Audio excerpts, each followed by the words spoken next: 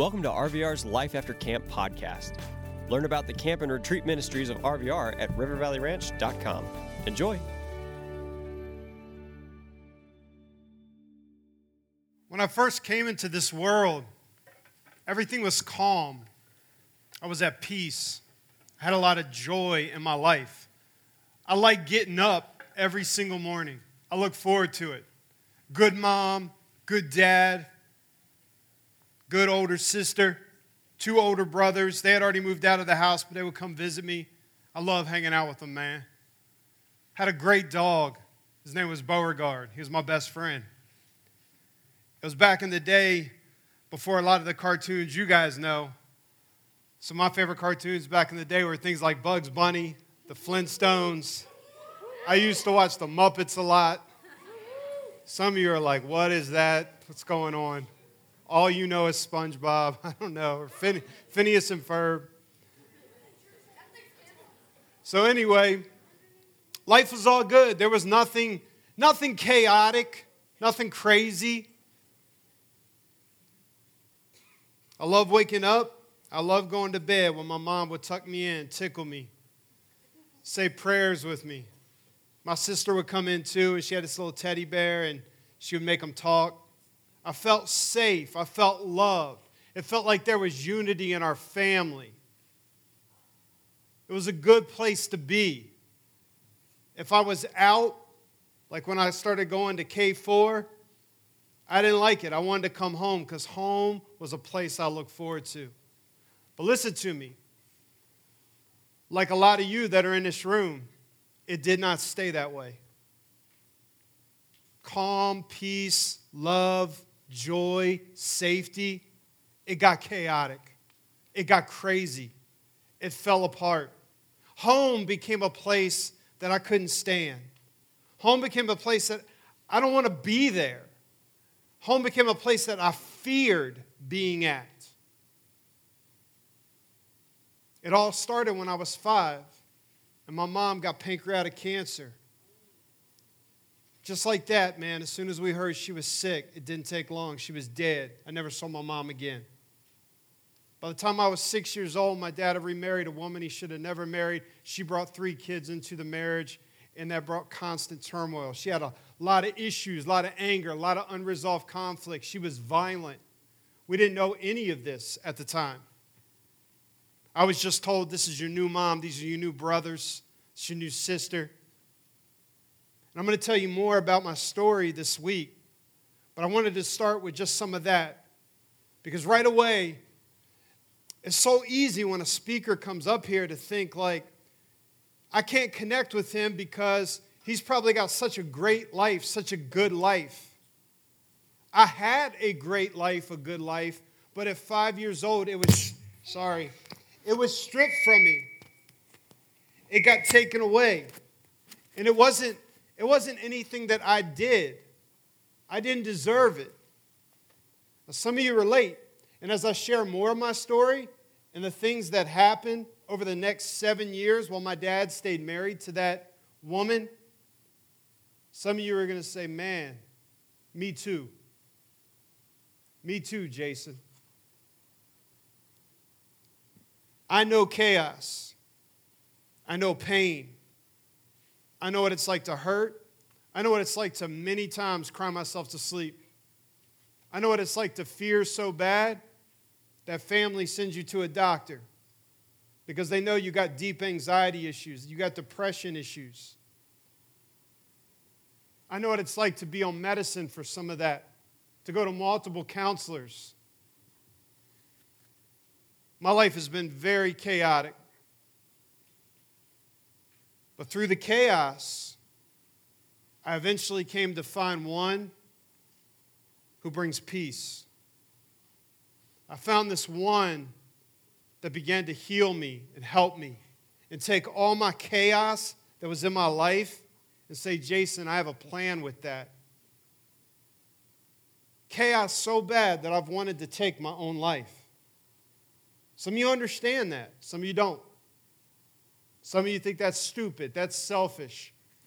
For those of you that think that, let me just say, you've never hurt that deeply. You've never hurt so bad to know what it feels like that you just don't want to live anymore. I have felt that. I've had some things come into my life over the last couple of years that have brought major chaos back into my life. Having all these health issues for a couple of years, couldn't figure it out. Doctor after doctor, test after test, specialist after specialist. Come to find out that I have something called Lyme disease with several co-infections. I began having chronic headaches. I get headaches every single day. I have to take medicine to keep them under control. My life feels chaotic. Listen to me. Yesterday, the headaches were so bad, and I knew I had to come here to camp and teach you guys. Tell you about hope and love. Tell you about God, the one who can bring peace. And I felt so chaotic and so messed up with all my physical issues that affect me mentally. They affect me emotionally. I can't even think straight sometimes. I was in my work van. I got home. I just broke down crying at the steering wheel. I can't do this, God. Please. I'm just going to cancel. I'm going to tell them I can't come to camp. I can't. I'm a mess. I'm a mess mentally. I'm a mess emotionally. I don't feel good. I'm scared to go there because what if I have one of my flare-ups? What if my headache is so bad, like I vomit on stage or something? And what if it's so bad I pass out? It's been that bad. It's all these fears. And then I get these thoughts in my mind. I know some of y'all get some of these thoughts. Just those negative, ugly, just try to bring you down. Thoughts like, don't go to camp. God's not with you. If God was with you, he'd have healed you. You're not going to do any good there. What do you got to say? What are you going to offer them? Your life is chaotic right now with all you're going through. You got a speaker this week that understands out of control, understands chaos, understands pain, understands what it's like to despair of life. To get at a point where you don't look forward to the next morning. I know what that feels like. But with all of that, listen to me. I'm going to tell you about one this week that has helped pull me through. Some of you may want to debate maybe some things. I'm not here to debate. Well, you believe in God, I don't. I believe in this. Listen, all I can tell you is I've experienced God. When nothing else could pull me through, when medicine after medicine after medicine couldn't calm me, couldn't help me stay in control, couldn't take the headaches away, I have seen God completely, through prayer, eliminate them. Like right now. I've had a headache all day. I had a headache back there waiting for this to start, rubbing my head. I took medicine before I came up here. But then I get up here, and he does exactly what I asked him to do. I want peace, God. I need to have a clear mind. I need to be able to communicate, not just read a bunch of notes to these guys. I don't want to read notes to you. I want to talk to you. I want to be real with you guys this week. I'm not up on the stage. I'm down here with you. In many ways, I'm one of you. I hurt too. Life has not always gone the way I want it to. It's rarely gone the way I want it to. That's just where I'm at. You know we live in a chaotic world. Y'all look around. Most of us in here, seriously, we don't even like watching the news. I don't. I get stressed. It works me up. I get tired of those on the right, the conservatives, and I get tired of those on the left. I get tired of those in the middle. There's so much, man. I agree with what this person's saying. I agree with what some of that person's saying. I don't know what to think. I don't know how to do things. This place is a mess. Nobody can seem to fix it. There's so many problems and epidemics in our world. It's not just like with the world. It's not just with our country. It's even in our homes. You don't have to raise your hand or shake your head or anything like that. But think about this. Many of you in this room, not all of you, many of you in this room are saying, I am so thankful to be away from home for a week. Because you don't like home. You don't know what's going to happen at home. Some of you walk on eggshells at home because there's some people in your home that are ticking time bombs. You don't know what they're going to do, what they're going to go off about. This is reality. This is the world we live in. But here's just what I want to show you tonight. It wasn't always this way. Our world, humanity, us, each other, it wasn't always this way. The planet, all the crazy stuff happening to the planet, it wasn't always this way. So I'm going to take you back, and I'm going to show you something from an ancient book that is still relevant to today, the Bible. I call it God's Word. I believe it's God's Word. And I'm going to tell you about an ancient story. Some people say it's just a story, just something that man made up before we understood science. But I don't believe that. What I'm going to show you tonight, I believe every single word of it. You say, man, but some of what you're showing us tonight, it completely contradicts what we're being taught in school. I understand that. It contradicts a lot of what I was taught in school. Don't believe every single thing you're taught in school. Don't believe everything on TV. Don't believe everything on the internet.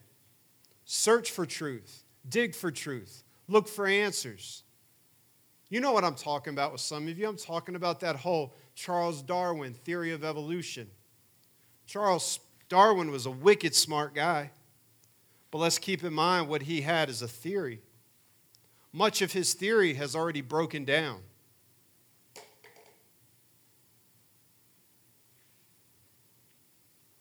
Creation. The fact that there is a God.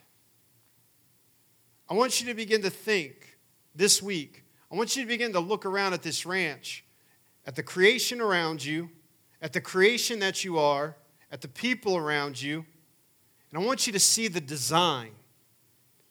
There's so much design all around us. And if there's design, there has to be a designer. If there's a painting, there had to be a painter. If there's music, there had to be a musician. If there's electric, there had to be an electrician. It didn't just happen. And there's so much design in you and all around us. And you could disagree. I still love you. I don't want to debate with you. But I'm telling you, this is what I believe. This is real to me, man. You got counselors here. You got staff here at RVR that are not idiots. Some of them have a better education than I have, more degrees than I have, and they've come to believe in the reality of God. They've come to believe in the reality of a creator. Some of the greatest minds that have ever lived have come to believe in a creator. Atheists have come to believe in the creator as they searched and they studied. Is there something to this? One of them is one of my heroes named C.S. Lewis. Sir Isaac Newton was a believer in God, that God was the creator. J.R.R. Tolkien, the writer of the Chronicles, not the Chronicles of Narnia, that's Lewis, of the Lord of the Rings, man, and the Hobbit. Yeah, I haven't read that one. These are incredible minds. Last year I read a biography of a woman who was a devout feminist. She was a professor at a prestigious university. She was also a lesbian. No, man, chill. We don't make fun of that ever. I'm not saying you were, but ever. We accept people for where they are. We love people for where they are.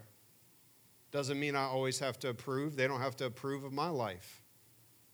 We take them where they are. We love them. That's the reason so many people that are in that community want nothing to do with Christianity, because we look down our nose. We call them names, but yet we don't understand their story. So this lady had a story. She had a reason why she was a lesbian. She had a reason why she hated Christianity. But through the persistent prodding of God and through the persistent love of a pastor and his wife and in the community, she lived in this really liberal community. There were like no Christians there, but this pastor and his wife just kept loving on her and reaching out to her and accepted her just where she was. And when she had hard questions about the Bible, they would study that out with her. And eventually she became a Christian. Just think about these things this week. As I get ready to read this and talk to you about the reality of God, the reality of a creator that created us, something that really contradicts what's been pumped into your mind constantly. I'm talking from like kindergarten all the way up. I'm talking almost everything you see on TV, going back to 65 million years ago, back when there was a Big Bang, this process of evolution, when you used to be a monkey. This totally contradicts that. Genesis chapter 1. This is what it says. What I want to show you is it didn't always used to be chaotic. It says, in the beginning, God. I want to stop right there because we missed that. We want to keep going. What did he create? No. In the beginning, God. In the beginning, God. What are you saying? Why are you repeating that? Because there was nothing else. There was no us. There was no planet. There was no solar system. There was none of it. No animals, none of it. There was God. He's always been. He's eternal. And then that God does something amazing. But in the beginning, there was God. What is this saying to us? It's saying a lot of things, but one of the things is it ain't all about us. As we look at the story of humanity and what happens throughout the pages of Scripture, and even today, it's not about us. We're not the highlight of the story. We're not the ones that are supposed to be it. The universe is not supposed to revolve around us. In the beginning, God. Before us, above us, greater than us, God. And then it says, He created the heavens and the earth. In this whole chapter, I don't have time to read it, but I'm hoping as you go to your cabin time, small group time, you guys read it together. But I'm going to give you a summary of what happens in this chapter. God goes through an amazing process of creation. He begins the process by saying, let there be light. And there was no light. And light came from God. You say, that was the sun. He created the sun. No, the sun hadn't been created yet. That doesn't come until, I think, day 5. God just says, let there be light. And there's light. And it says that He separates the light from the darkness. There's a distinction. You'll see this all throughout the pages of the Bible. Light and darkness are so distinct. Not only like physically in the material world, but even spiritually. There is darkness and there is light. You see this come up in some of our favorite movies and books. The Lord of the Rings, Star Wars. There's light, there's dark, the dark side. God creates the light. Where does light come from? Light comes from God. It goes on, and day number 2, it says that He creates the atmosphere in outer space. He begins to put the solar system up there. He's working all this. Now, I don't know if when God created light and that explosion happened of light, a lot of scientists say there was obviously some kind of starting point to the universe. I'm serious. Even scientists that aren't Christians, they will admit there's been a starting point. They might call that the Big Bang. Well, if there was some sort of Big Bang, it didn't just happen. There's a law of cause and effect. What caused it? Who's behind it? See, there's so many philosophical questions you guys need to keep pushing. Where'd that come from? Well, the scriptures tell us in the beginning, God created the heavens and the earth. He said, let there be light, and there was light. You want to talk about power? The words of God make things happen. And by the way, he's creating something out of nothingness. There's nothing. It isn't like, when somebody gives us a bunch of Play-Doh or Legos, they give us something to create something. Here's Play-Doh, here's Legos, make a house, roll your Play-Doh up, make a snake. Okay. God takes and makes something out of nothing. It goes on and it says in day 3, he creates the continents, the seas, the rivers, the lakes, the trees, the plants. And he puts seeds within each one of them so that they can produce according to their kind, so that they will continue to be more trees and more plants and vegetation, that this process is going to keep going for eternity. Day 4, he creates the sun, he creates the moon, he creates the stars. He says there's a greater light that's going to rule the day and there's a lesser night to rule the night. And he does this so that we have days and seasons, that we can keep track of things. God's putting all this together. We didn't think this stuff up. We can't make this happen. We don't have that kind of control. And listen, think about what he's doing. He's speaking this. Just speaking it, and it's happening. And the thing that I want you to catch too is every time he creates something, God says, it is good. It is good. He creates, the atmosphere, the solar system, it is good. He creates, all the plants and vegetation. He puts, the seas, the dry land. He's forming continents, and it is good. It's always good. There's no chaos. There's nothing wrong. No kind of disaster, no kind of evil. It is good. Why? Because it's coming from the one who is perfectly good, who has no evil in him. This is what he's doing. This is what he's creating. This is where our story begins for humanity. It starts with God, and we come out of that. A couple more things, guys, and we'll wrap up. Day 5, he creates all the water and the winged creatures. I didn't really care about winged creatures when I was young, but the older I get, I love winged creatures. Yes, I'm the weird guy that has bird feeders outside with binoculars on the back deck. I'm starting to identify which bird is which just by the noises that they're making. My favorite, I don't get them in my area. The eagle's my favorite, but I love woodpeckers. They're amazing. They're smart. He makes all of that on day 5. On day 6, he creates all the land creatures. And he also creates humans. I'm going to talk about humans in just a minute, but I want to help you understand about land creatures, because this is fascinating to me. He creates all the different creatures, all the different mammals, reptiles, and stuff. And he creates dinosaurs. You say, man, does the Bible really talk about that? Well, it doesn't use names like T-Rex. It doesn't use names like pterodactyl, triceratops. But there are some references in the Bible, Job 40, of a creature that was called the behemoth. There's another one in Job 41 that was called the Leviathan. It was a great, large sea creature, unlike anything that we know. We know there was dinosaurs. There's scientific evidence to prove that. So in the beginning, when we get to this part where he's creating land creatures, I don't want you just to picture cows, horses. Hey, there's a grizzly bear. There's a squirrel. Dinosaurs, man. The new movie Jurassic coming out, Jurassic World, whatever, and we look at that and we're just like, dude, that would be so awesome if they were still around. Hey, check this out. I'll tell you why it would be so awesome, unlike the movie.